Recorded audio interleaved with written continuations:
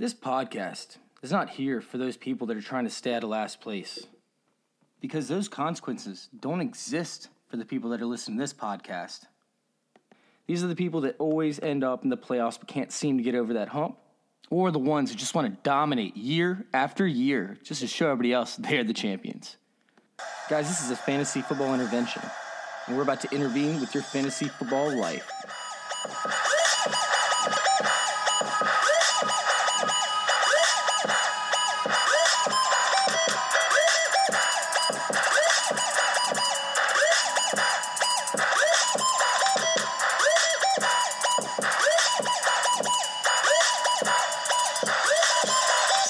What is going on, guys? Welcome on into Fantasy Intervention.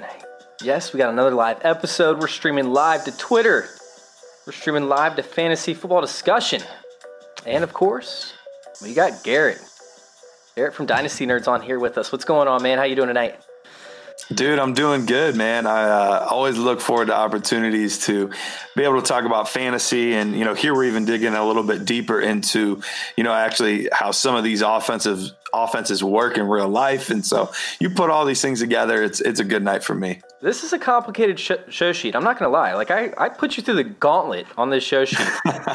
And I hope you're prepared, because I'm not going easy on you. I'm not. We'll find out. No pressure. Yeah, guys, we got a bunch of stuff packed in. I actually forgot to mention this in my last episode, so I do want to make sure that I'm clarifying this. I did start up an organization. I'm pairing with a charity. The paperwork just came through today. I'm so excited for it. It's going to be called "Some Yards Are Better Than No Yards," which is an old John Madden quote. We're going to be helping kids with disabilities and with special needs actually play fantasy football and really understand it. We're going to be going through, injury issues. We're going to be going through trades, helping them problem solve and communicate with other people. So I'm really, really excited. If you guys could go show your support, I'll be putting the link in my, I'm wearing pants right now. I had to go on a bike ride just for the record. Anyways, I'm going to put the link to my new company in the description underneath my profile on Twitter. I'll be doing the same for, of course, Facebook as well. So welcome on in, all you Twitter people and people that are in fantasy football discussion. We got a great episode coming up. We're going to be discussing offensive line effects on running backs. Oh, yeah. People don't realize, man. People don't realize how much of an effect an offensive line has. They think that, just if you throw, any running back out there, that it's going to work. Right. So yeah, it has so much to do. You see teams that might not have these top tier running backs, but they have these quality offensive lines and, really good schemes that make a huge difference. And so, it's a lot of running success has a lot more to do with the offensive line than it does a running back typically. I have to ask you this because Axel is on. I don't even see your name, Axel, by the way. I just know it's you because you ask me this every single time. Are you wearing pants right now? Am I wearing pants? Yes. I'm wearing shorts here. I'll prove it. I have no problem. I got shorts on right now. All right. So I think we're good now. There have been times that I've done this without. Oh, so dude, I used to do it every Sunday morning. I do a live show on Fantasy Football Discussion, and I take questions in. And I always put on a collared shirt, long sleeve collared shirt with a tie. Look real nice, but I'm never wearing pants. So they figured that out. They figured that out after my third or fourth episode, and now they have to ask me every time, see if I'm wearing pants. So, all right, we're going to go into these scheme changes. First, certain teams did hire new offensive coordinators. We could see certain schemes change up. The first one we're going to discuss is the Broncos with Shurmur. He does run some wide zone run schemes plays out of 11 personnel, but is that actually always the system that he runs out of, or what's his scheme, I should say, for the run game? So it's interesting. You have a kind of an interesting conversation when you get to these offensive coordinators and their schemes, because sometimes they have blocking schemes that they prefer, but ultimately it also comes down to the offensive line coach as well. And so you kind of have a marriage, because sometimes the system that the offensive coordinator uses might not always be the same that the offensive line coach traditionally uses. And so sometimes you get some married systems because of that. So Shurmur does run a lot of zone scheme, a lot of outside zone. He did that quite a bit, specifically when he was in Minnesota as well. But he also ran it with New York. But now in Denver, he has Mike Munchak, and Munchak runs primarily zone schemes. So you go from Shurmur that runs mostly zone schemes, but you'll see some man, you'll see some gap, you'll see different things like that. But when he's partnering up with Munchak, my guess is that between the two guys, we're going to see primarily inside and outside zone from the two of them. All right. Typically with outside wide zone run schemes, the guy that you want is a guy that has burst and has speed, but also is a bigger, more physical guy. Derrick Henry is the perfect example of it. We saw it with Latavius Murray. We saw it with Steven Jackson. Even Saquon Barkley, a guy that can just get his ass out of the backfield, essentially, right? Yeah. Like you want him to run diagonal at like a 45-degree angle to the tackle's, right shoulder, to his outside shoulder, or left shoulder if he's going left. And you want him to get out, find the crease, and just cut up field and run. Typically, if he gets up to full speed, even if he comes in contact with a defensive lineman, he's still going to fall forward because he has the momentum.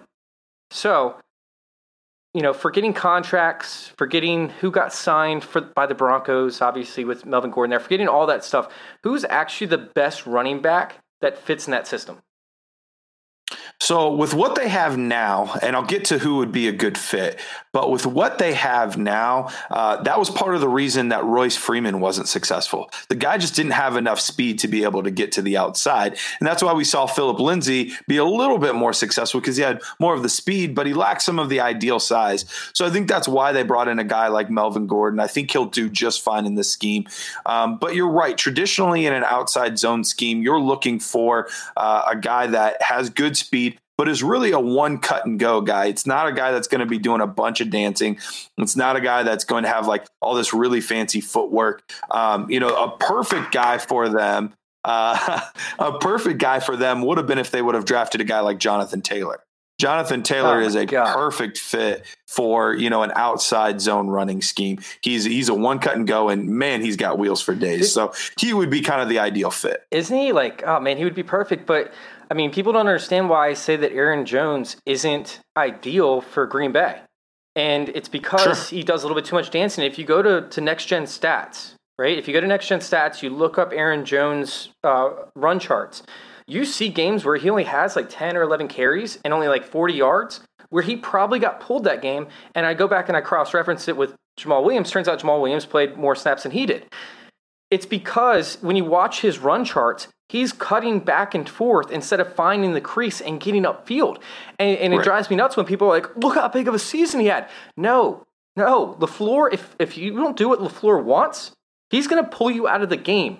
And Aaron Jones is not the guy. He's not big enough. He's not fast enough to gain the momentum to hit a defensive lineman and push them backwards, gaining 2 or 3 yards, even if he doesn't, have a breakaway run. Like if he ends up, getting in the backfield, Aaron Jones is not the right fit for what LaFleur wants. Not saying that Aaron Jones isn't talented. We'll get to him later in the episode, but you need that guy that can get his ass out, that finds the hole and just goes upfield and is not afraid of contact. Right. That's also why you see guys like Akey Woods, for example, being successful for 1, 2, 3 years and then falling off a map, because they make these players hit that hole and pretty much just ignore all possible injury, risk. Like you hit that hole, you get contact, and you get the fuck upfield. We don't want you trying to avoid contact. We don't care if you take a hit. Just make sure you gain yards in the process. Yep. You're constantly moving forward. You're constantly falling forward, and it's it can be detrimental at times. There's guys that can get away with it, but trying to cut back across field and things like that, it's really tough to do. So the nice part is you when you have guys with good vision, they can just be so successful in this scheme. So good vision, one cut, speed, and you're good to go. All right. So that brings us on to our next team. Right, we have a brand new system coming in with Stefanski, and you said that the offensive scheme has to be on the same page as the offensive line coach, right? Right. So is Callahan on the same page as Stefanski? They are in lockstep. This is going to be a thing of beauty for the Cleveland Browns offense, because what we have here is Bill Callahan also runs this outside zone. Stefanski comes from Minnesota, where that's what they were doing with Dalvin Cook. And honestly, for his shortcomings as a head coach, Callahan is a very, very good offensive line coach. He understands these schemes. I think he's one of the best incredible in the NFL history, and people don't understand it when I say that. It's like every single team that he's gone to, their offensive line has gotten significantly better, and he's had trash to work with, especially with my team, the Washington football team.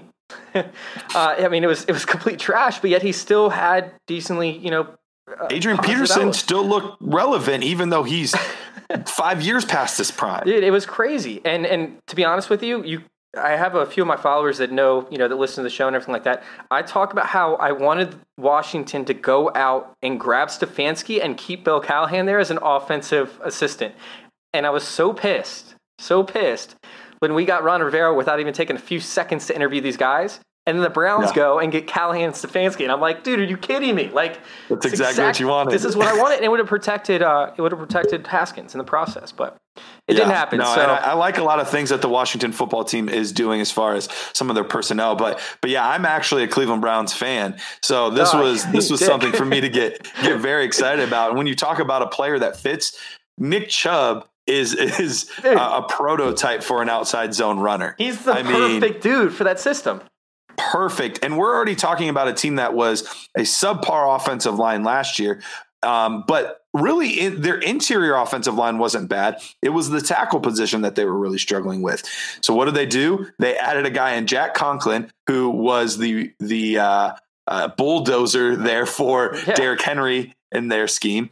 And then you have they drafted in the first round, they drafted a left tackle as well. And so the two biggest weaknesses they've addressed, the interior offensive line is good. They add a fit that is perfect for the running backs that we have in Kareem Hunt and Nick Chubb. It's going to be really, really nice this year. Quick answer. Yep. Does Hunt resign with the Browns in 2021? No. Okay. I don't think so either. Is there enough workload to support both these backs, however, this year? Because that does scare me a little bit, because if there is enough workload, for both these guys can succeed in this system. I mean, it is possible. And that obviously takes away value from both these guys. So it scares me a little bit with the possibility of re-signing. I don't believe he re-signs either, but is there enough workload to go around? And can we see a double team pretty much of two running backs being both potentially top 12 guys with the workload they could get? Yeah, I think both guys are going to be super relevant. I mean, we look at last year, while Hunt was on the field, both guys were RB2s. Now you wanted a little bit more out of Nick Chubb. You wanted him in that RB1 range, but he was still, hovering around that 10 to 14, 15 range. And then Hunt was just a couple spots behind. But as I mentioned earlier, we're adding a beautiful system, much better offensive coordinator than we had in Freddie Kitchens the previous year. And you fixed your biggest holes on your offensive line, which were left tackles. And Nick Chubb was already averaging 5 yards per rush before all that. Yeah. So I expect Nick Chubb to come in the year, be probably a top 8 guy, 9 guy. And I think Kareem Hunt will probably, I don't know that he'll quite crack RB1 status, but I do think that he'll be, in that 13 to 18 range. I think that's where he'll end up, and they'll both be great. So obviously you being a Browns fan, I mean, where do you have Baker Mayfield ranked? This is kind of a surprise question. I don't have it on the show sheet, but where do you have Baker Mayfield ranked? Do you think he's being drafted as the 10th best, or the 10th overall quarterback in Dynasty? Would you take him that high? I think that's about right. The tough part is his ceiling is going to be a little bit capped, I think, because of how much they're going to run the football. But once again, I've harped on it. Those tackles were a nightmare, and Baker did not have a lot of time. One of our guys at Dynasty Nerds, Jared Wackerly, he actually put together a Mayfield through last year, and about 75% of those were actually off of wide receivers' hands. So really anything that could go wrong did go wrong. Freddie Kitchens was in over his head. Nice guy. He didn't really know what was going on. I mean, even the last week of the season, Odell Beckham Jr. was still asking where to line up at times. So, I mean, they were changing things on the fly as they went. There was no continuity. There was no there's a little bit of the optimistic side of me with being a fan. But yeah, I think that's about the right range. He was crazy successful on play action stuff. That's what they're going to do a lot of in this system. So yeah, I think 10's right in the right range there. My concern with Baker Mayfield is the red zone attempts. So he attempted like 72 or 74. I don't have the numbers in front of me. Red zone attempts last year. Kirk Cousins last year under Stefanski only attempted 51. However, they were in the red zone quite often. So if he doesn't have those red zone attempts, I mean, you're taking away what? If he attempted 20 less, that could potentially be 4 touchdowns, 5 touchdowns, that he could score less than what he scored last year. And he still finished out as QB 20 or something. So yeah, a lot of it had to do with the efficiency, though. Efficiency might go up. I think efficiency will go up. But when you take away volume, man, I mean, volume for me is number one ahead of almost anything else when it comes to how I evaluate my guys. I mean, obviously, you have to have a balance of things. Like, I don't like Le'Veon Bell behind a offensive line that was put together on the fly. You know, this upcoming year, like maybe in 2021 if he's still on the team, but you know, this upcoming year, I don't really love Le'Veon Bell. Because I want continuity in my offensive line. I want consistency. But yeah, I just don't know if the volume's going to be there. Yeah, it is interesting. The funny part is though, and I get why that's what we bring up, because they were the fourth most heavy run team in the league last year. Speaking of the Minnesota Vikings, but actually the year before, they were actually on the opposite end. They were at like 22 or 27 or something like that. They were a much heavier pass team. So my guess is it might not be quite that heavy. Especially when you have some diva players like OBJ and Jarvis Landry. And they did invest in a guy in Austin Hooper, who I think they are going to want to target in the red zone as well. So it'll be interesting. I think you're right to be nervous as far as his ceiling. I think his ceiling's capped. I know before he was being drafted as this top 5 guy in Dynasty, and that was probably too high. But I think he's much safer now. That I would be shocked if he finish below QB 13, 14, and I think he could be as high as 7 or 8. Last thing I'm going to say, and then we're going to move on to the Panthers, because obviously, we're trying to talk about offensive lines, but I just hope that Conklin coming in, just kind of deletes the image in my head of Baker Mayfield doing like this pedal back while roll out to the right, and then just throwing off his back leg. Like, that's ingrained in my head. When I think of Baker Mayfield, I think of one play, him backpedaling, rolling right, and then just throwing off his back leg. Like, I swear that was all he did the first 5 weeks of the season last year. It was awful. Dude, it was brutal. Like, I stopped. Like, I'm like, what is he doing? Like, where's the coaching? Where's the coaching? All right, so on to the Panthers. We don't need to spend much time. It is, a coaching change, so I did want to cover it. But it is Christian McCaffrey, so of course I have to address the Panthers. What do you expect with Rule's system? So it's interesting. You have this air raid type system that you have, and Air Cordell is also another one that they talk about. But it's basically this vertical passing attack is what you're going to see a lot of, and you saw a lot of that with Joe Brady as well. And so I think it's going to be a system predicated on passing the ball, but we have one of the best pass catching running backs in Christian McCaffrey in the league. So I do still think he's going to get his touches in that. And also we have, Teddy Bridgewater, who's the interesting part is he's not necessarily a guy that throws the ball deep down the field. So it's kind of an interesting mix there, because the system doesn't necessarily match up with the quarterback that they brought in. So I'm very interested to see if they implement more, maybe some West Coast type of stuff, or, I'm going to be really, really interested to see how that all works out. But we do have a zone blocking scheme, primarily from what we saw of Joe Brady, what he did with Clyde Edwards-Helaire last year. Now, I keep saying these in generalities of, typically they run a zone blocking scheme, or typically they run a gap blocking scheme, or blah, blah, blah. Almost none of these coaches run that system exclusively. Almost all of them will implement, hey, I want to run power, which is more of a gap blocking scheme. Or, I want to run a trap, which is, a man blocking scheme. So almost no teams will only exclusively run one or the other. But we do have primarily what teams will do. So Wait, primarily, are the Titans an exception, or are they included in what you're saying? Say that again? Are the Titans an exception, or are they included in what you're saying? They're somewhat of an exception. Yeah. You know, and even honestly, Callahan does almost exclusively zone. Yeah. You know, we're going to get to, you know, another guy that we're going to talk about, Mark Colombo's system with the New York Giants. We'll talk about that in a second. But even in those systems where it's almost 100%, they'll still switch it up here and there. All right. So Rich Dotson's over there shouting out Curtis Samuel. Do you have any thoughts on Curtis Samuel? Well, with Teddy Bridgewater not being a downfield guy, Curtis Samuel is an ADOT type player where he tends to go closer to line of scrimmage. Now they used him as the deep threat last year. Yeah, wasn't he? And that didn't really work out too well.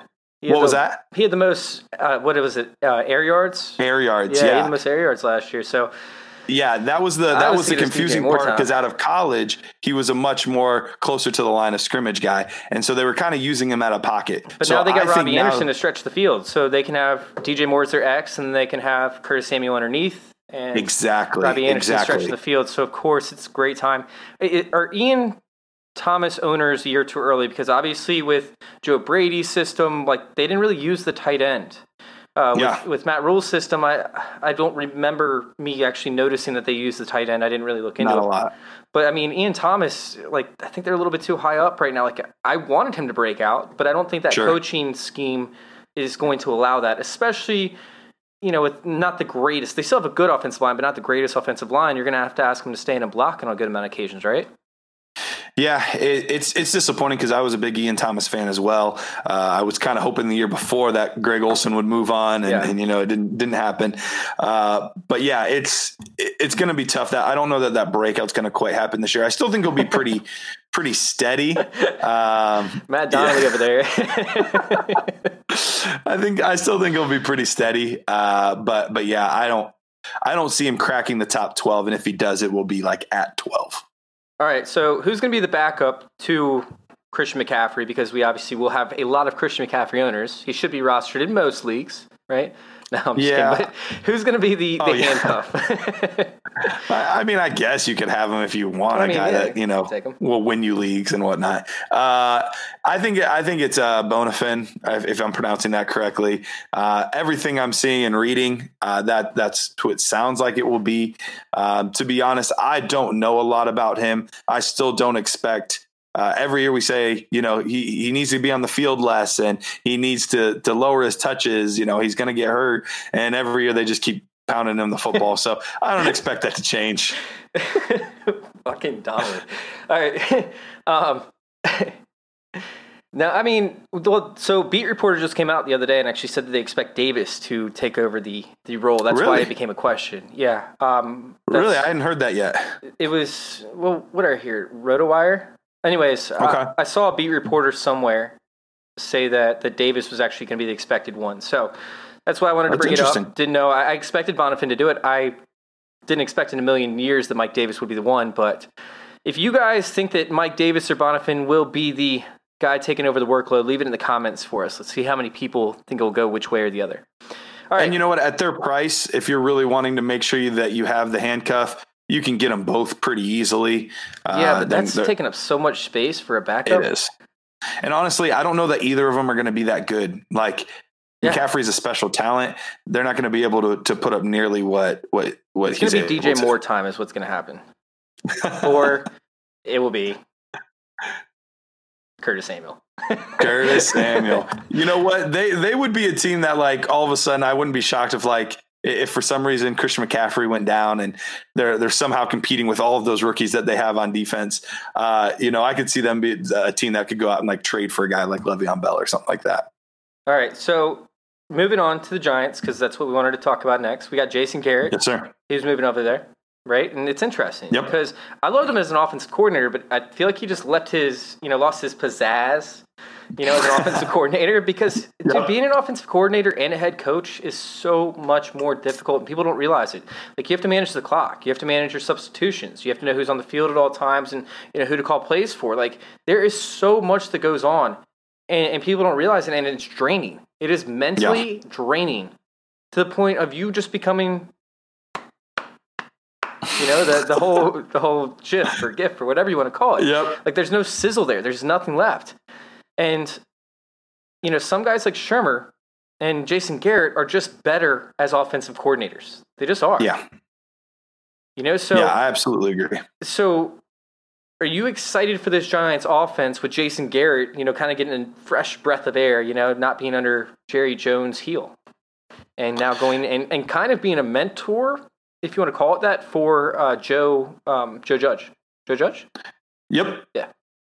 Yeah, I think it was a really good fit. I think that Jason Garrett, I think you hit the nail on the head. He's a much better coordinator than he is a head coach. He's not a guy that really ever seemed to really inspire his team. That nobody ever really seemed to like be behind him. It was always kind of a weird thing. And every year it was like, okay, he's out after this year. He's out after this year. He's out after this year. And that happened. He's on the hot seat. Yeah. And then he just always was back. So even when they said that he's probably out after this year, I still wasn't sure about it. So, but yeah, he's finally gone. The interesting thing is he brought Mark Colombo with him. And Mark Colombo was his offensive line coach for a majority of his tenure with the Dallas Cowboys. There was a period of time where there was a different guy in there, but Colombo runs almost exclusively outside and inside zone. So I think that's what we're going to get out of Saquon Barkley. Now, the thing about Saquon is Saquon fits all schemes. Like the scheme doesn't really matter for Saquon. I'm just kidding. He fits everything. You can tell him that he's by himself back there and he fits. But I think he'll be just fine in this scheme. The nice part about zone blocking is you don't always have to have these. You don't always have to have the most talented offensive linemen. You just have to have guys that can move and be road graders. And I think they're trying to build that with the New York Giants off. I'm sorry, go ahead. No, you're good. No, and they all have to be in unison. They have to have, camaraderie essentially. It's right. And I think they're starting to build that there with the Giants offensive line. They spent some draft capital there. They have Zeitler there. They have who's the guy with the Patriots, Solder, who's kind of past his prime at this point. But I still think he's a serviceable player. So I think they actually have a decent offensive line. And when you have a guy as talented as Barkley, he helps cover up some of those shortcomings as well. So I expect good things. I think it's going to be a good system. I think that we're going to see a lot better things out of Jason Garrett as their coordinator. And you have a good, young, exciting, athletic quarterback in Daniel Jones. Well, I think my favorite thing about the Giants was, you looked in Dallas and how they built their offensive line. Just draft pick after draft pick after draft pick after draft pick, just spent on offensive line, right? And this past year in the draft, they spent 3 draft picks, a first, a third, and a fifth on offensive linemen. And honestly, I had, I think his name was Matt Peart, whatever it was. I had him actually ranked as a early third, late second rounder. And what did they get him at? They got him, Matt Peart. They got him with the 20th pick in the third round. Oh no, wait. Nice. They got him in the third round regardless. So I feel like they still got value on him. I had him as a second round pick. I honestly feel like they're going to do the same thing here like they did in Dallas with Saquon, who I'm not going to say is ultimately better than Ezekiel Elliott, but can do more things at a higher level than Ezekiel Elliott. Like I feel like Ezekiel Elliott's more well-rounded, while Saquon Barkley has more upside with certain things. Like we watched his breakaway runs, just run after run after run in 2018. And it was mainly because they were, loading the box to stack the box, and he wouldn't go down. He was breaking away 80-yard runs time after time. And I think we're going to see it again coming up here in 2020, 2021, and beyond. So absolutely. Yeah, I mean, I'm really, really excited for Saquon, and I'm right there. Like I'm talking about like 0.05% chance that Christian McCaffrey is better than Saquon. I'll probably, by the time the season starts, have Saquon above Christian McCaffrey. All right. I mean, honestly, I wouldn't blame you, right? I actually think in my dynasty ranks, I have Saquon ahead, which seems crazy after what we saw McCaffrey do last year. But part of what made him so successful is just the crazy amount of touches and the crazy amount of catches. There's a chance, although low, there is a chance that does regress to the mean quite a bit this year. I think everyone assumes they'll regress at least a little bit, but it could regress quite a bit. They massive contract. Like, they have to keep him healthy, right? I mean, you would think. CMC is a special guy. He's a special dude. He's special. Oh, for sure. He's very special. But at the same time, nobody can stay healthy with that workload. Like, especially a guy his size, which I'm a small dude, so I'm not trying to insult any small guys out there. But I don't know, man. I just can't see the same workload happen again this year, especially after that contract. I think it's actually, a hit to his fantasy value that he signed a longer contract there. All right, so back to Barkley. He got hurt last year. And obviously they want him to be a big part of the plan. You saw Garrett obviously push for the re-sign of Ezekiel Elliott, in Dallas. Could they lessen the workload for Barkley by bringing in Lewis on third downs, or do you think that's, not even remotely close? Like, you don't think that there's a chance in hell that happens? I would be surprised if it happened very often. You might see that happen, twice in a game, or 2 series maybe in a game. But I think regularly he's going to be on the field for all 3 downs. All right. And then, you want to give a shout out to your rankings for Dynasty Nerds? Yeah. As far as what, like where I have guys, or? Well, if you guys go and check out dynastynerds.com, right? Garrett has his rankings on the site, correct? Correct, I do. Yep. So I have 1 QB ones and I have Devy ones. Sorry, it logged me out of the system. I actually had Dynasty Nerds site up with your rankings on it, but it kicked me out because I wasn't active. I'll put that link in the comments, guys, here in a second as soon as it pops up, so you guys can go check out his rankings at Dynasty Nerds. All right, on to Jay Gruden. He was extremely successful offensive coordinator.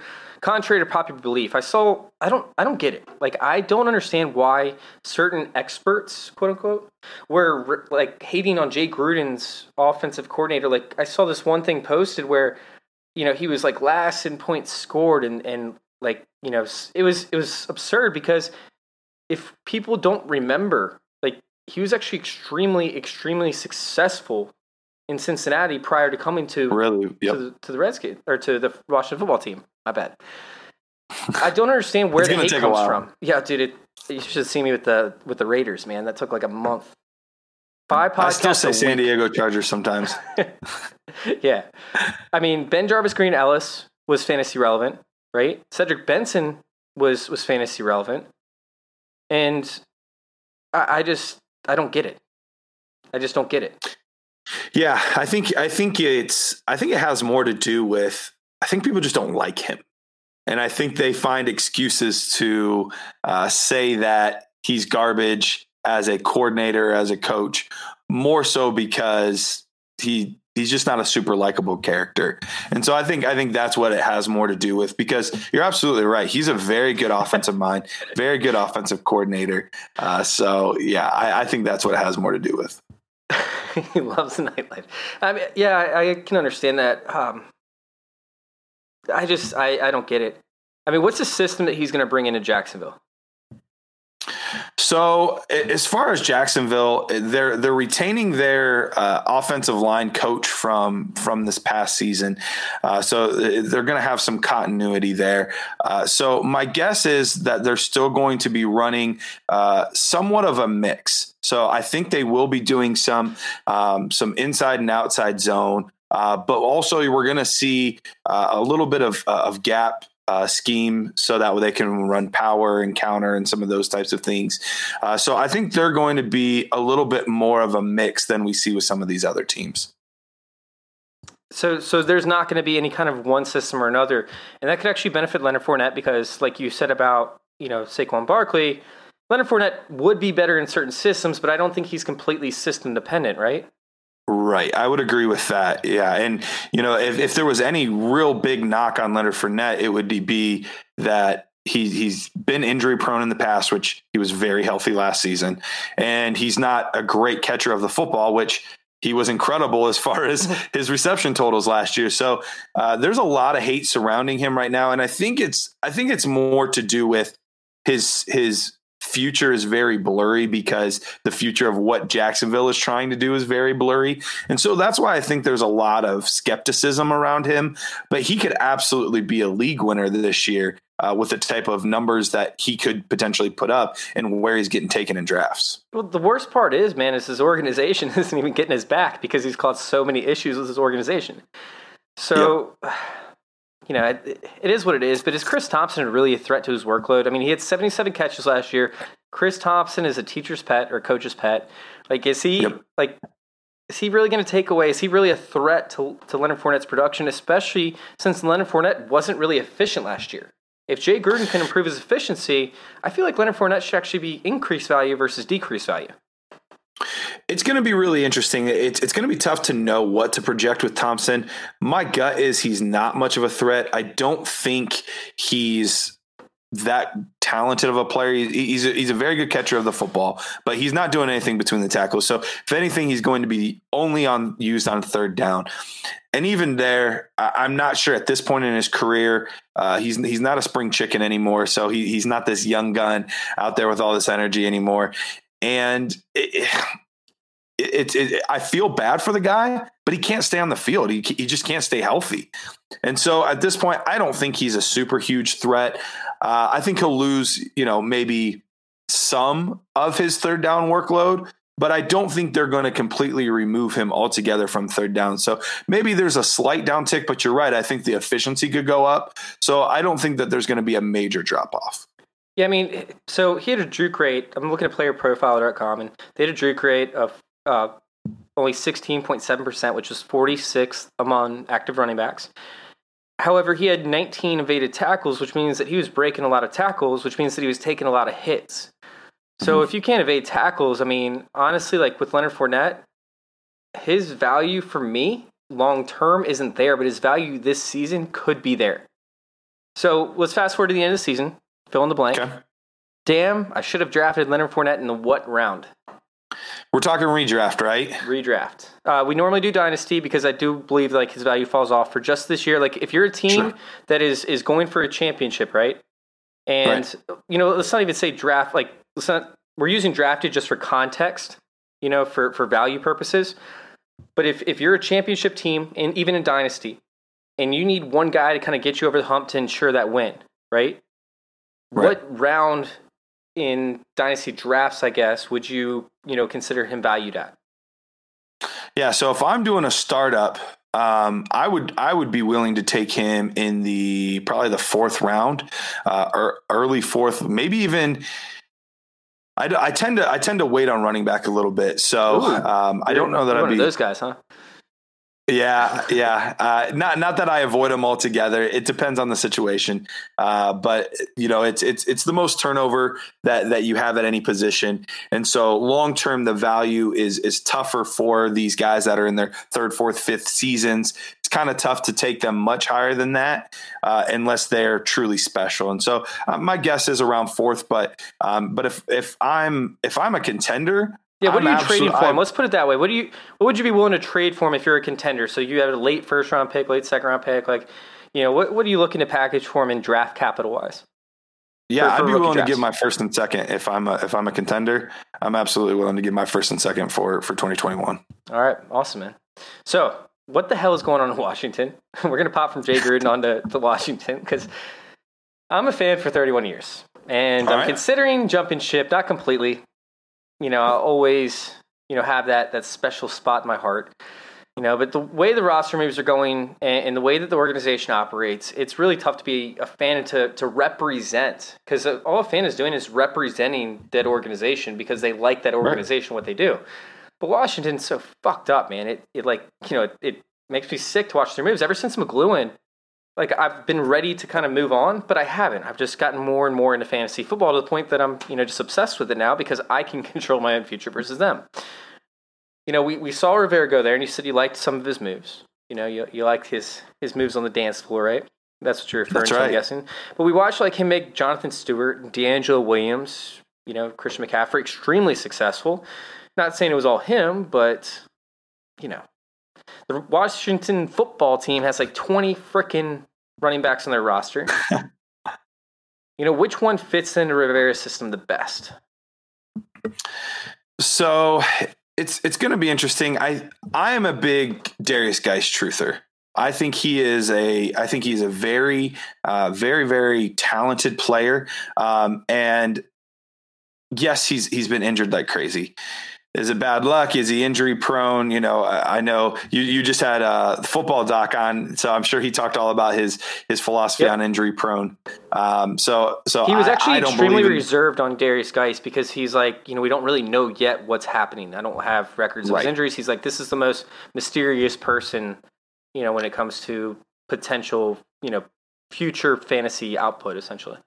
Right. So it's a very high risk reward, but the system that they're bringing in, Ron Rivera also brought his offensive line coach with him, and so it's John Matsko. I believe I'm pronouncing that correctly, Matsko. But dude's been in the league like 40 some years for coaching. He's been coaching offensive line 26, 28, 30 years. I don't know. He's been doing it forever. Him and Ron Rivera are real close. He brought him along with him. And so he runs kind of this hybrid of inside zone and a power running scheme. That's kind of what he has done for most of his career. So that to me is a really good fit for Darius Geist, who is a very physical, a very powerful running back. Even though he's not this Derrick Henry in stature, he plays angry. You see some shades of Marshawn Lynch when you watch him play. When you watched him play at LSU and some of the games that he has had been able to stay on the field, the 3 or 4 games that he's actually been able to play for the Washington football team. So I think it's a good fit for him. Gibson is really interesting. I know a lot of people are really, really high on Gibson. The tough part for Gibson with me is one, he's going to be used more as a weapon than he is going to be used as a true between the tackles running back. And I have a guy that I know that is he's really connected with the Washington Redskins inside of their organization and whatnot. And that's what he's been preaching so far as well, that they're going to utilize Gibson more as a weapon, more than they're going to say that he's a running back or a wide receiver or anything like that. So my guess is if healthy, Geist is going to be getting a bulk of the carries. And you're going to see a lot of these guys, Peyton Barbers and all of that. They're just all going to be fighting for 1 or 2 backup jobs. But I think they're really counting on Geist being the guy and then having Gibson be a weapon, but also utilize out of the backfield at times. But what if Gibson really shines as a weapon? Like what if he, every time he gets the ball, he's averaging, over 5 yards carry type thing. Couldn't he take over like a, bell cow or workhorse type back? Maybe not workhorse, but bell cow would be more appropriate. Potentially it's tough. He was the 3rd string running back for a team that is not even a Power 5 conference. So even though Memphis has done a good job of churning out running backs, we're basing everything off of 40 carries really. So he's very, very, very raw at this point because he focused most of his attention to playing wide receiver. That's what he played for most of his career while he was at Memphis. And it wasn't really until there were some injuries that started happening that he got to run the football at all. So my guess is it's going to be tough to count on him in that role. I'm not saying it's impossible, but it seems more unlikely to me at this point. So my guess is, as far as their main, at least their 1A in their system, it's either going to be Geist or he's not currently on the team. All right, so when it comes to Geist, right? Mm-hmm. Are you going to cuff him? If you take Geist, if you draft Geist, are you going to cuff him? I mean, at this point, probably not, honestly. Now, I get the reasoning behind doing it because of how injury prone he is, but at this point, I don't know who to cuff him with. Is it Adrian Peterson? Be my next question. If it is, who? Yeah, and that's the tough part. I mean, Bryce Love could easily get involved there. But it's always tough too when there's a new regime that comes in and they didn't draft any of these guys outside of Gibson. So we know Gibson will be involved, but I don't know who would take up and take that job. So at this point, I don't think it's worth doing. Dude, I can't do a podcast with Matt Donnelly commenting. I asked him to come comment because I was like, dude, where are your comments at? I went on Twitter and asked him. And then he throws up all these comments, and I can't do a podcast with him, man. I can't concentrate. All right, so there's no way knowing, what's going to change, and who's going to be coaching where, who gets re-signed, et cetera, et cetera. But people listen to me know that I like to get ahead of the bell curve, or I'm sorry, not ahead of the bell curve, ahead of the curve. I like to try. We're talking bell cow. It's easy to get confused. Yeah. Well, damn Connolly over here. So I like to get ahead of the curve, and I like to predict stuff. I mean, I was talking about back in October, I had a 2021 free agent running backs episode to try and get guys before the trade deadline hit, for 2021, a year and a half ahead of time. And I know that's extremely early, and I know that's hard to predict, but I still kind of, want to get a gist and a leg up ahead of every other podcast out there who, is kind of focused on the right here, right now as the playoffs are approaching, et cetera. So we've seen it really pop up recently. Some of these 2021 free agent running backs, right? Like people have been talking about the contracts have been coming up. So I want to go back and cover it again. I've covered it a couple times this offseason with some of my listeners, but I want to cover it with somebody else who knows the offensive line systems, and I want to see if you're on the same page that I'm on.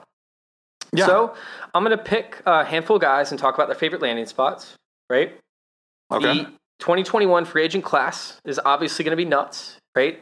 There are 13 bell cow backs from the team in 2019, 13 players that had significant workloads in a timeshare, and 8 players that saw multiple starts playing because of injuries. So we have potential teams needing a starting running back. We talk about Arizona, we talk about Atlanta, Cincinnati, Green Bay, Jacksonville, Kansas City, Miami, Minnesota, New Orleans, New York Jets, Pittsburgh, and Seattle. Right? Okay. Now, there are obviously some teams that could re-sign their guys. We know that. Minnesota is one of them, obviously with Dalvin Cook. Right? We have Cincinnati with Joe Mixon. Arizona and Atlanta are test riding their whips, right? You're figuring out what's going on. But let's pretend like none of them actually re-signed their running back. Let's pretend like none of this even exists, right? Let's play some roulette. Play some roulette with the running back position. I want to see where you want to see these guys land. And let's see if they can, be this. If we can be on the same wavelength. All right, we're going to start out with a few top tier guys. And I'm going to start out just so that the audience knows the kind of direction we're going in. And I'm going to say my example is going to be Aaron Jones going to Arizona. Right? He's the perfect fit, which we talked about earlier. He's the perfect fit, and he's an upgrade from Kenyon Drake, in my opinion. I think that Cliff Kingsbury gets erect just thinking about him every time.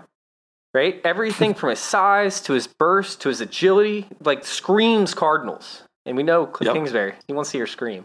That guy's excited. He wants to hear a scream. Now, if Aaron Jones can succeed in a wide zone run scheme, I'm pretty sure he'd be scary good for the Cardinals. Do you think there's a better landing spot in mind for Aaron Jones? Oof. Man, that's a pretty sexy landing spot. The only other ones that, especially off of this list, that I could even say maybe being a good fit would potentially be New Orleans. I don't think that him and Alvin Kamara, even though I think Alvin Kamara is a much better version of Aaron Jones, I don't think they're crazy dissimilar. No, football players. Literally in fantasy football discussion, we had a big debate earlier. There was over 200 comments about if Aaron Jones and Alvin Kamara would be a better fit in Arizona than their current situations right now. And that was my argument. I was like, that was my post. I was like, dude, these two guys are ideal fits for Arizona. I went with Aaron Jones for this one. Yep. Yeah. So that was the only other one that I think could maybe, it's tough to know about Miami exactly how all of that is going to play out now. That would be sexy. But I could see Miami as one too, with a mobile quarterback and Tua, they're doing some good things with that offensive line. They invested heavily in the draft on their offensive line. So I could see Aaron Jones in Miami as a possibility too. I just don't know that they would be willing to spend that money. They could have drafted a bunch of running backs this year, but I think they're kind of waiting to try to build their core on the line and on defense before they really worry about the luxury positions. I see what you're doing. You're cheating off my show sheet. Off your show sheet? No, where? You're cheating because I have Alvin Kamara next, and I have Miami being my destination. You're saying Aaron Jones. You're cheating. That's hilarious. I honestly did not even scroll that far down. I swear. All right, so Alvin Kamara for you. Where you got Alvin Kamara going?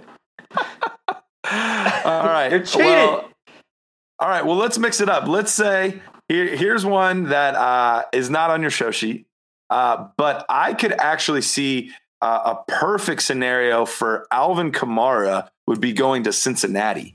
I think that with what they're doing with Joe Burrow, that air raid type system that they're going to be running, they're going to be wanting a guy that is good catching the ball out of the backfield, good moving lateral in space, similar to Clyde Edwards-Helaire.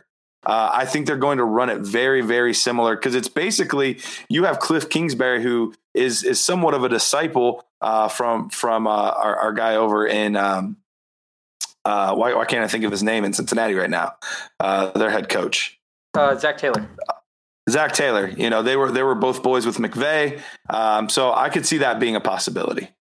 Dude, but God, yeah, that's sexy. That's sexier than Miami. That's sexier than Miami. It really is.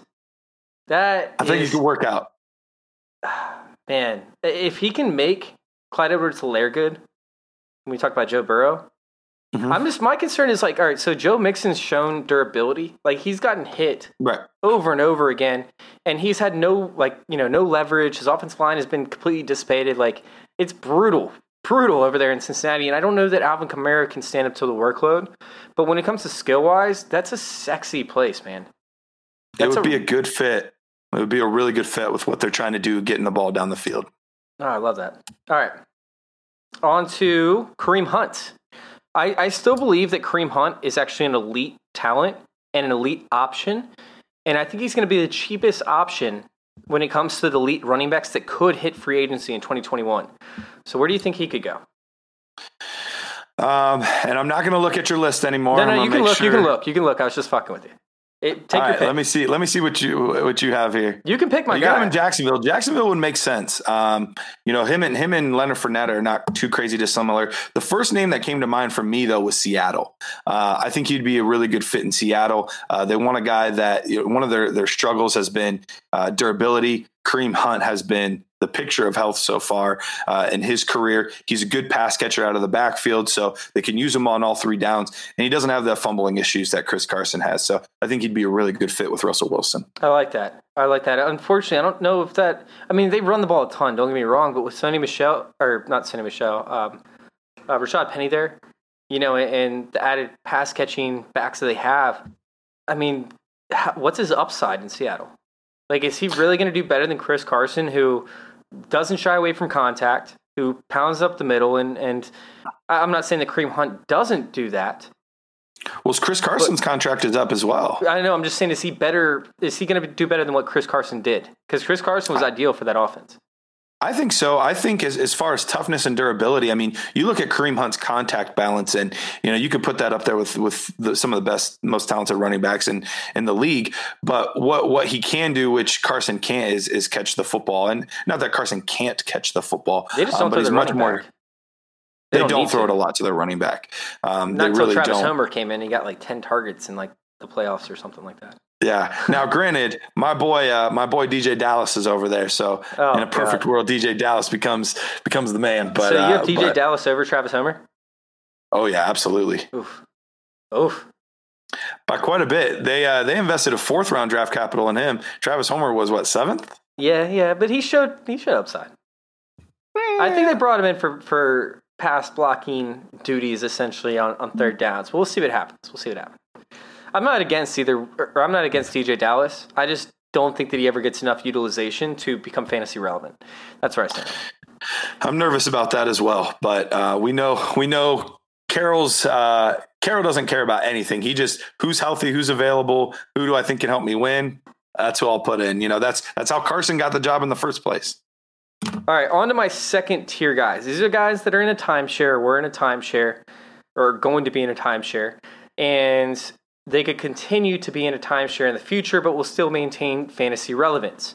So James Conner's first up on the list. I'll just go ahead and say mine off the bat. We have Philly, who he could end up going there and supporting Miles Sanders in the Jordan Howard role. I don't think I like Miles Sanders. I didn't like him that much until I looked into Deuce Staley, because Miles Sanders had a fumble on every 30.8 touches coming out of college. So I didn't really like him off the bat. I don't like running backs that fumble, but with Deuce Staley being the best running back coach in the NFL, he fixed that. That still doesn't make me feel like he could be a bell cow back. Like, I don't know if he can handle all the work. So James Conner going there to take away some of the, pounded out type roles, the 3rd and 1s, the 4th and goals, that type of stuff. James Conner could fill that role and still maintain some sort of fantasy relevance. How do you feel about James Conner? Where do you think he goes? No, it's a good fit. He's a much more of a between the tackles grinder. We mentioned this landing spot earlier, but he would also be a very good fit for Miami, assuming Jordan Howard isn't there next year. I could see him basically being exactly what Jordan Howard is, only slightly more athletic. And maybe a little bit better pass catcher as well.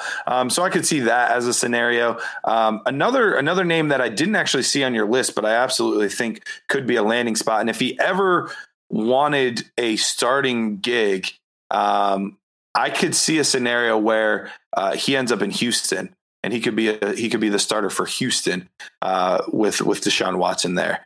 But they traded the world for David Johnson, but I think they're going to be sorely disappointed. Leave Chris Carson alone, man. All right. So, guy up next is Marlon Mack, and I'm a huge fan of Marlon Mack. I really am. Okay. The guy was it 3rd in breakaway run rates? Or maybe it was 1st in breakaway run rate and 3rd in evaded tackles. Sorry, I was busy looking at something else, so I didn't get the numbers ready. But he was a monster, essentially, when it came to efficiency. Like, he was the complete opposite of Kerryon Johnson. However, they now both have rookie running backs behind them. Marlon Mack most likely will end up being a free agent. Where do you see Marlon Mack ending up where he could benefit, phenomenally?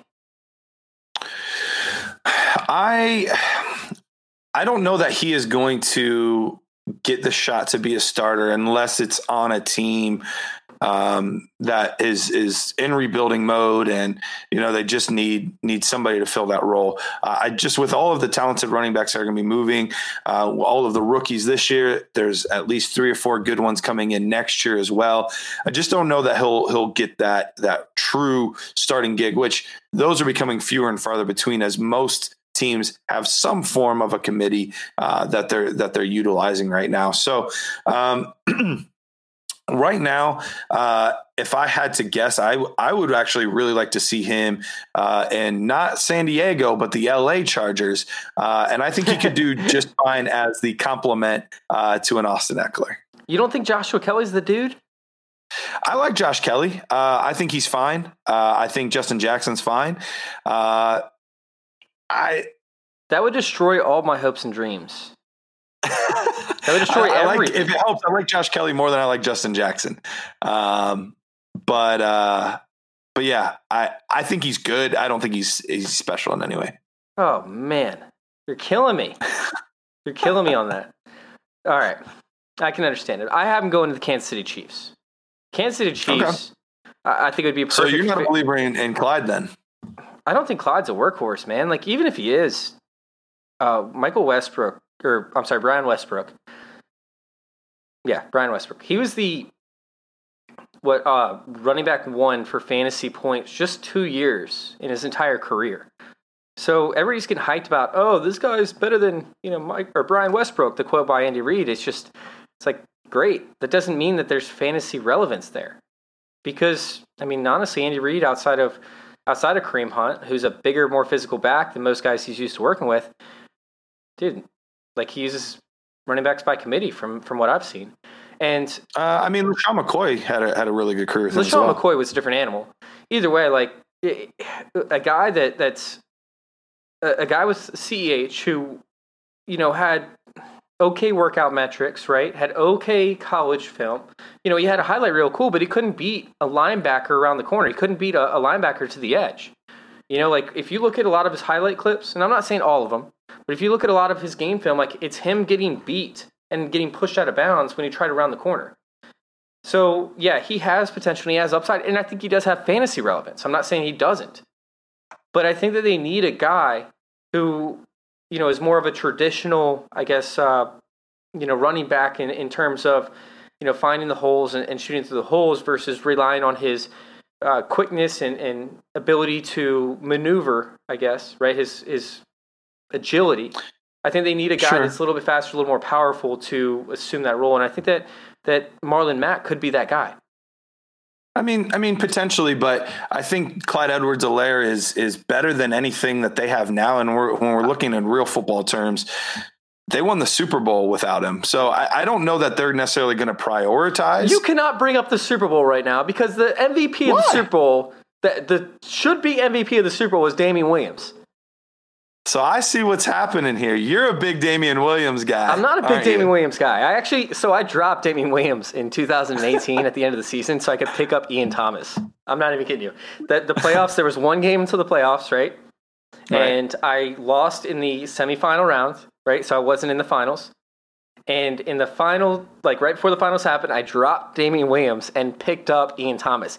That's how much of a fan I am of Damian Williams. So I'm not a huge Damian Williams lover, but I think that they know what they have with Damian Williams, and I think that Andy Reid likes to use his certain guys in certain areas, and I don't know if Clyde Edwards-Helaire is really as good as what he's being made out to be, being on an extremely, extremely pass-dominant offense where they could not load the box against him. They couldn't, and he's going to the same situation or very similar situation, so I'm not trying to take that away, but is he really a bell cow back with subpar speed who can't beat college linebackers to the edge?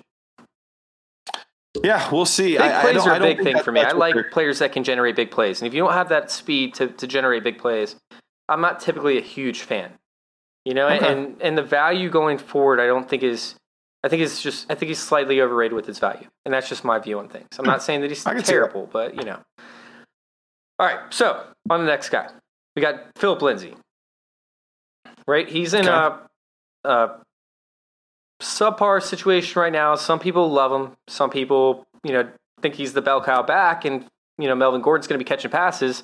Other people think that he's the bell cow, or that Melvin Gordon's the bell cow back, and Philip Lindsay's going to be catching passes. Meanwhile, Philip Lindsay wasn't even the guy catching passes last year. It was Royce Freeman. So Philip Lindsay, being an undrafted free agent, is scheduled to hit free agency in 2021. And I don't see them bringing him back. I think that they'll stick with Royce Freeman for another year, maybe draft another running back, and Philip Lindsay could go to another team. Where do you think Philip Lindsay would best be suited? So there's a few different places that I think he fits. The odd part, and I'm glad you brought it up, for being this undersized back, he's not necessarily a very good pass catching back. And so that's why everyone immediately was like, oh, he's going to be Austin Eckler in Denver, and Melvin Gordon will be Melvin Gordon. And I'm like, guys, Melvin Gordon is a better pass catcher and better between the tackles. I don't think there's a role for Philip Lindsay. And so I don't know how much he's actually going to get to play this season, but I do think he's a talented player that's got good speed. He has good vision, good instincts. And, similar to, how I felt about Mac, I don't know that he'll ever have a true bell cow role either, but I do think he can be a significant part of a timeshare with a team. And so I wouldn't be shocked. There's a few different places where I could see him going, but I could see a scenario where he goes to a team like a Jacksonville, but he's part of what they're doing. He's not the only thing they're doing. And so, if you paired up, if we wanted to take Marlon Mack down there with him, or, a Jordan Howard down there with him, or something like that, I could see a situation like that where it's a team that is kind of just trying to bridge the gap. They're rebuilding, but they're going to run the ball a little bit more than other teams might. I think that's where he's going to fit. I actually have him going to Green Bay. So okay, if they he's don't, filling the Aaron Jones role. I could see that, dude. Yeah, if they don't resign, Williams, of course, and they don't resign Jones, and Dillon is the primary back who fits in that system. It's the Tennessee Titans system, essentially with the wide zone run scheme. Dillon's going to be the starter, in my opinion. Like, hands down, Dillon will be the starter. And I think that they could re-sign Williams, but if they don't, I think Philip Lindsay would play that role right behind A.J. Dillon. And the thing is A.J. Dillon isn't as good as Derrick Henry. I don't want people to think that I'm saying, like, A.J. Dillon is just as good as Derrick Henry, because that's not the case. So, I actually hated A.J. Dillon's tape. Oh, I loved his tape. I was shocked when he got taken in the second round. I loved his tape. Oh, I hated it. He looks so bad, but he's so good. Like, oh my God, man. He was the most non-graceful. Like his running style is just terrible, but look at how dominant he was while looking bad. He looked bad, but the thing is, he actually had a pretty good offensive line. And the ACC has some not very good defenses. And for a guy that's as big as he is, he ran with very, very little power, which was fascinating to me.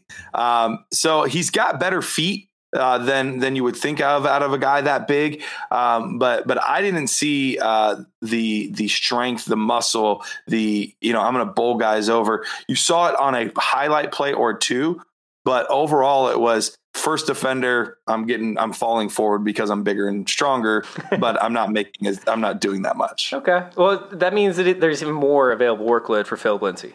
Absolutely. All right. So last group of guys. All right. And then I'm going to go to,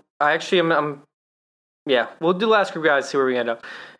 These are guys that need a shot, but could carve out a fantasy role. Like, they could be fantasy relevant on the tail end. And the first one's going to be Dare Ungumawale.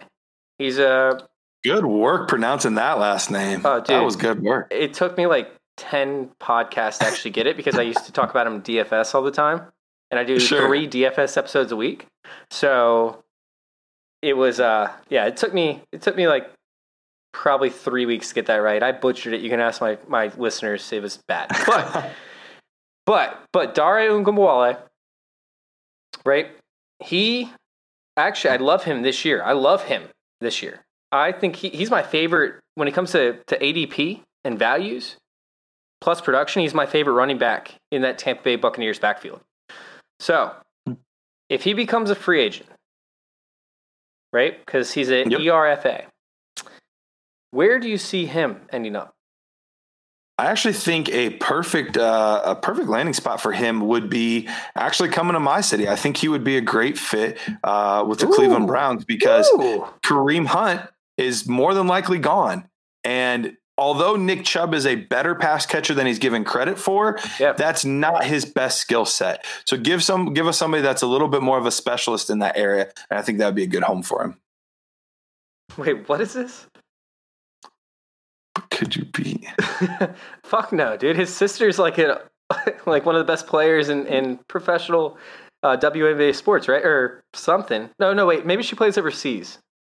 Or maybe she was in the WNBA. I didn't know his sister was a baller, so I love it. So I think she was in the WNBA, and when everything happened, she went overseas to play basketball or something along those lines. But yeah, she's a baller. She was on, Connecticut? Like for the national championship team? I don't remember. Hey, Matt or Dingus4, could you please get us the backstory so I can put it up here on the podcast? All right. I am going to New Orleans because I don't think that the Saints actually re-sign Alvin Kamara. I don't see how that contract works out. I just don't see how they could do it without cutting massive amounts of starters on their team. So Dare Ungumawale going in to be the perfect complement for Murray, Latavius Murray, I think would be a great marriage. Mm-hmm. All right, on to Mike Boone. Mike Boone, I think, is one of the most underrated third stringers in the entire league. The dude's a powerhouse, right? So obviously, if they re-sign Dalvin Cook, where do you think he ends up? Or where do you think would be the best fit for him? Another guy, obviously, from here on out, they're kind of all committee guys or some specialists, but, give him a shot to really earn a role with the New York Jets. Hopefully Gase is gone and Le'Veon Bell's gone, and let's give him a shot to see what he can do with Sam Darnold and hopefully some up and coming receivers like Denzel Mims. See, I love him going to Seattle to replace Chris Carson. Like you talked about Kareem Hunt earlier, but Boone is like the ideal big time contact dude who can take hits and keep moving. I love Mike Boone, man. Like I almost hope that Dalvin Cook doesn't resign so that all my Mike Boone shares will actually become relevant because Alexander Madison can become the pass catching back while Mike Boone becomes the powerhouse. Jesus, man. All right. Last guy for this section, Gus Edwards. Gus Edwards, and it could be a benefit of the situation, but he was a product of his environment. I mean, he averaged like 8 yards a carry through some games. Like he was an absolute monster, and he had over 100 yards in at least one game. I want to say it was close to 3 total. As a guy that came in to relieve him in the fourth quarter, back before Mark Ingram, he still had some relevance. What do you think happens with Gus Edwards? I honestly, I'm not as big on Gus Edwards. I think he just continues to be a depth guy somewhere, but I'm not sure that he's ever going to carve out a fantasy relevant role. If he were to do that, it would probably be behind like one of these star running backs. He would be like a good handcuff to one of those types of guys. But I'm not sure that he ever gets like a truly fantasy relevant role. Yeah, I mean, I have him once again over there with the Kansas City Chiefs. You know, if they decide, like if Clyde Edwards does really, really well, but they still feel like they need a goal line back, I can see that. I feel like he could still, go there and be fantasy relevant. Yeah, play that role. So, is it showing it right now? Is it showing the... Yeah. Cool. I have the rankings for you and your rookies. There we go. We talked about, Clyde Edwards-Helaire, obviously.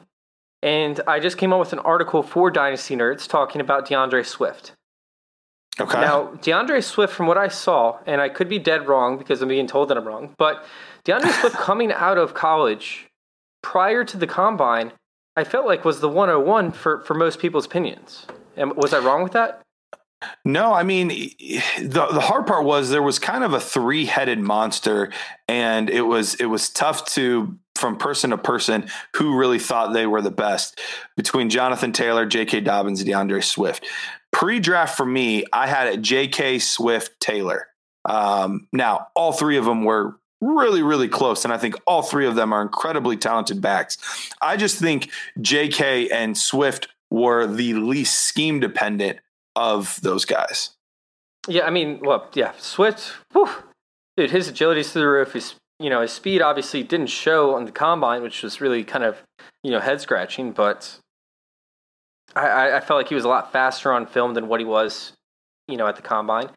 And I looked across and I thought that Swift was the obvious 101, but I also checked other sites and they said the same thing prior to the combine. Yep.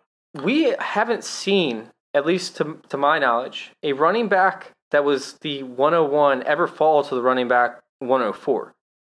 I mean, can you think of a time that ever happened? Man, I'm talking about running back rankings too. Like, we went through a hot spot back in like 2015 where, Laquan Treadwell and other guys in that range were being drafted as like the 102s. But when it came to running back rankings, we've never seen a running back drop from the number 1 running back on the roster to the number 4 running back on the roster. Right. Yeah, no, it is weird. And that's the nice part about this year is, when you're seeing the best and worst there, obviously they're the same because they're only my rankings. That's me telling you that I think all 4 of those running backs are top 30 players as rookies. So I'm taking all of those guys fairly early, and it's tough because even at 25 and 29, even though I think I'm probably higher than consensus, that still feels like too low for me for guys that are as talented as Dobbins and Swift. Yeah, I mean, I think that DeAndre Swift actually landed in the second best potential landing spot ahead of Clyde Edwards-Helaire. And his talent's higher as well. I think that Jonathan Taylor obviously landed in the best, at least for this year upcoming, with Phillip Rivers always passing the running back. But DeAndre Swift, like the culture's changing for the Lions. And I talked about in this article how there's been 4 total years in the past 40 years where the Lions have drafted 2 or more offensive linemen in the first 4 rounds. 2 of those years came during the Matt Patricia regime. So literally 50% of the years happened, with in the past 40 years where they drafted 2 or more offensive linemen. Their offensive linemen are shaping up, man. This offensive line is getting better, and Matt Patricia wants to run. He's a defensive-minded head coach. Why is DeAndre Swift getting that disrespect, man? Why is he below you, or below Clyde Edwards-Helaire and J.K. Dobbins? Well, here's the thing for Dobbins. I think people miss how good of a situation Dobbins went into as well. And we don't have the worry of Kerryon Johnson. With Dobbins, it's Mark Ingram's there, but he's a 30-year-old running back that is, could be gone at any point. And J.K. Dobbins literally this year for $10 million with 0 dead cap space. Say that again? They can actually cut him 2021. Save $10 million with zero dead cap space. Yep. So, I mean, chances are he's gone after this season. But really the only major knock on J.K. Dobbins coming in were people saying, man, they love the RPO at Ohio State. What's going to happen when J.K. Dobbins doesn't get put with an athletic quarterback and blah, blah, blah.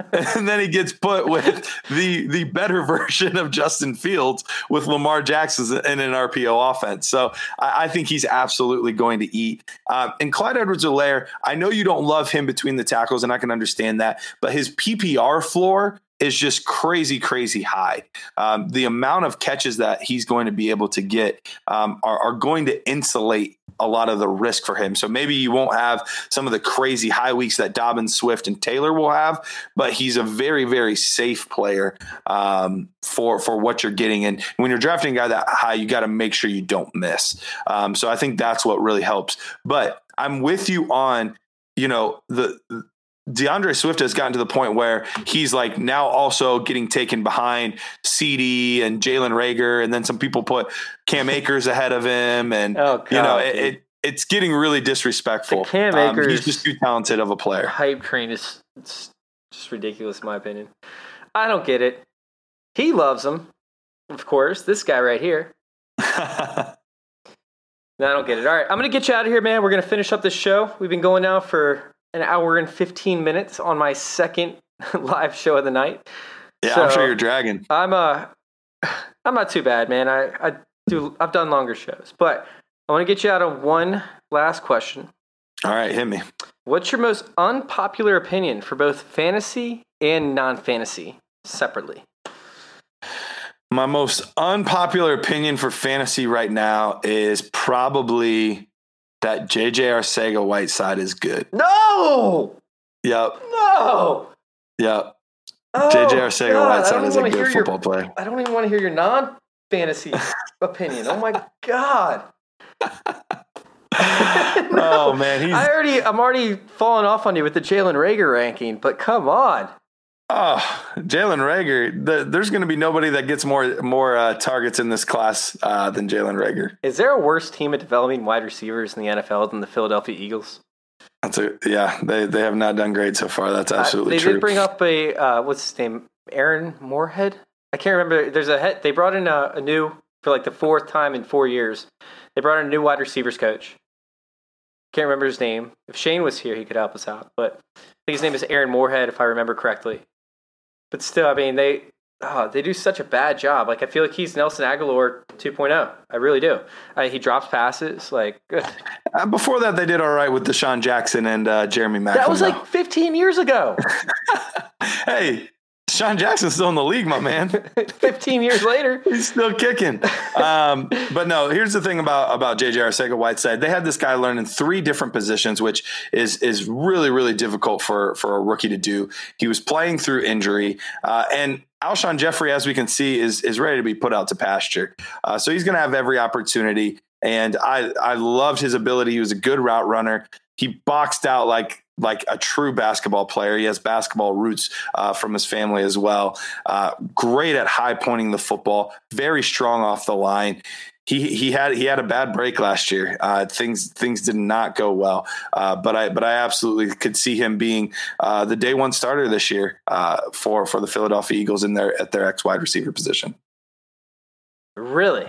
God, that's a hot take. That's the hottest take I've heard. All right. Oh, I put a thread on it the other day. You should go check it out. Oh man, tag me in and I'll retweet it for you. Retweet it. Retweet it. I'll retweet it for you. I'll delete it. I will delete it for you. Piece of lumber. All right. On to your other take, or onto your unpopular. Oh yeah. All right. So non-fantasy football hot take. Let's see. Oh, okay. Here we go. I would say that Hot Rod is one of the most underrated comedies of all time. I fucking love that movie. So good. Dude, that's what... On my show, I'm just telling you right now, that's going to be the last thing that's said before I cut to my outtake. I'm just letting you know right now. That's going to be it. We're going to end the show on that. Dude, I love that movie. So good. Love it. Absolutely love it. So good. All right, guys. If you want to find Garret Price, you want to put in your plug for everything that you do real quick? Yeah, all of my stuff is with Dynasty Nerds. We have a podcast. We do 2 podcasts a week. One is the free show, and then we have one that if you join the Nerd Herd for just $3 a month, you get that. You get all of our rankings. We have an incredible tool that we're launching that you'll get for free this coming week. Hopefully, it'll be launched by Saturday. Fingers crossed. But then I'm on Twitter. Oh man, Dingus, that was beautiful. That's perfect. I love it. Yeah, you can find me on Twitter at Dynasty Price. I'm usually talking something about whether it's about players or schemes, and I do a show as well called Faith and Fantasy Football, something that I put out periodically. We're in the 2nd season of that, but I think that's all my stuff, dude.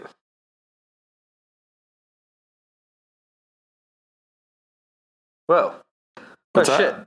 I just clicked on. What happened? Oh, I'm good. All right. No, All right.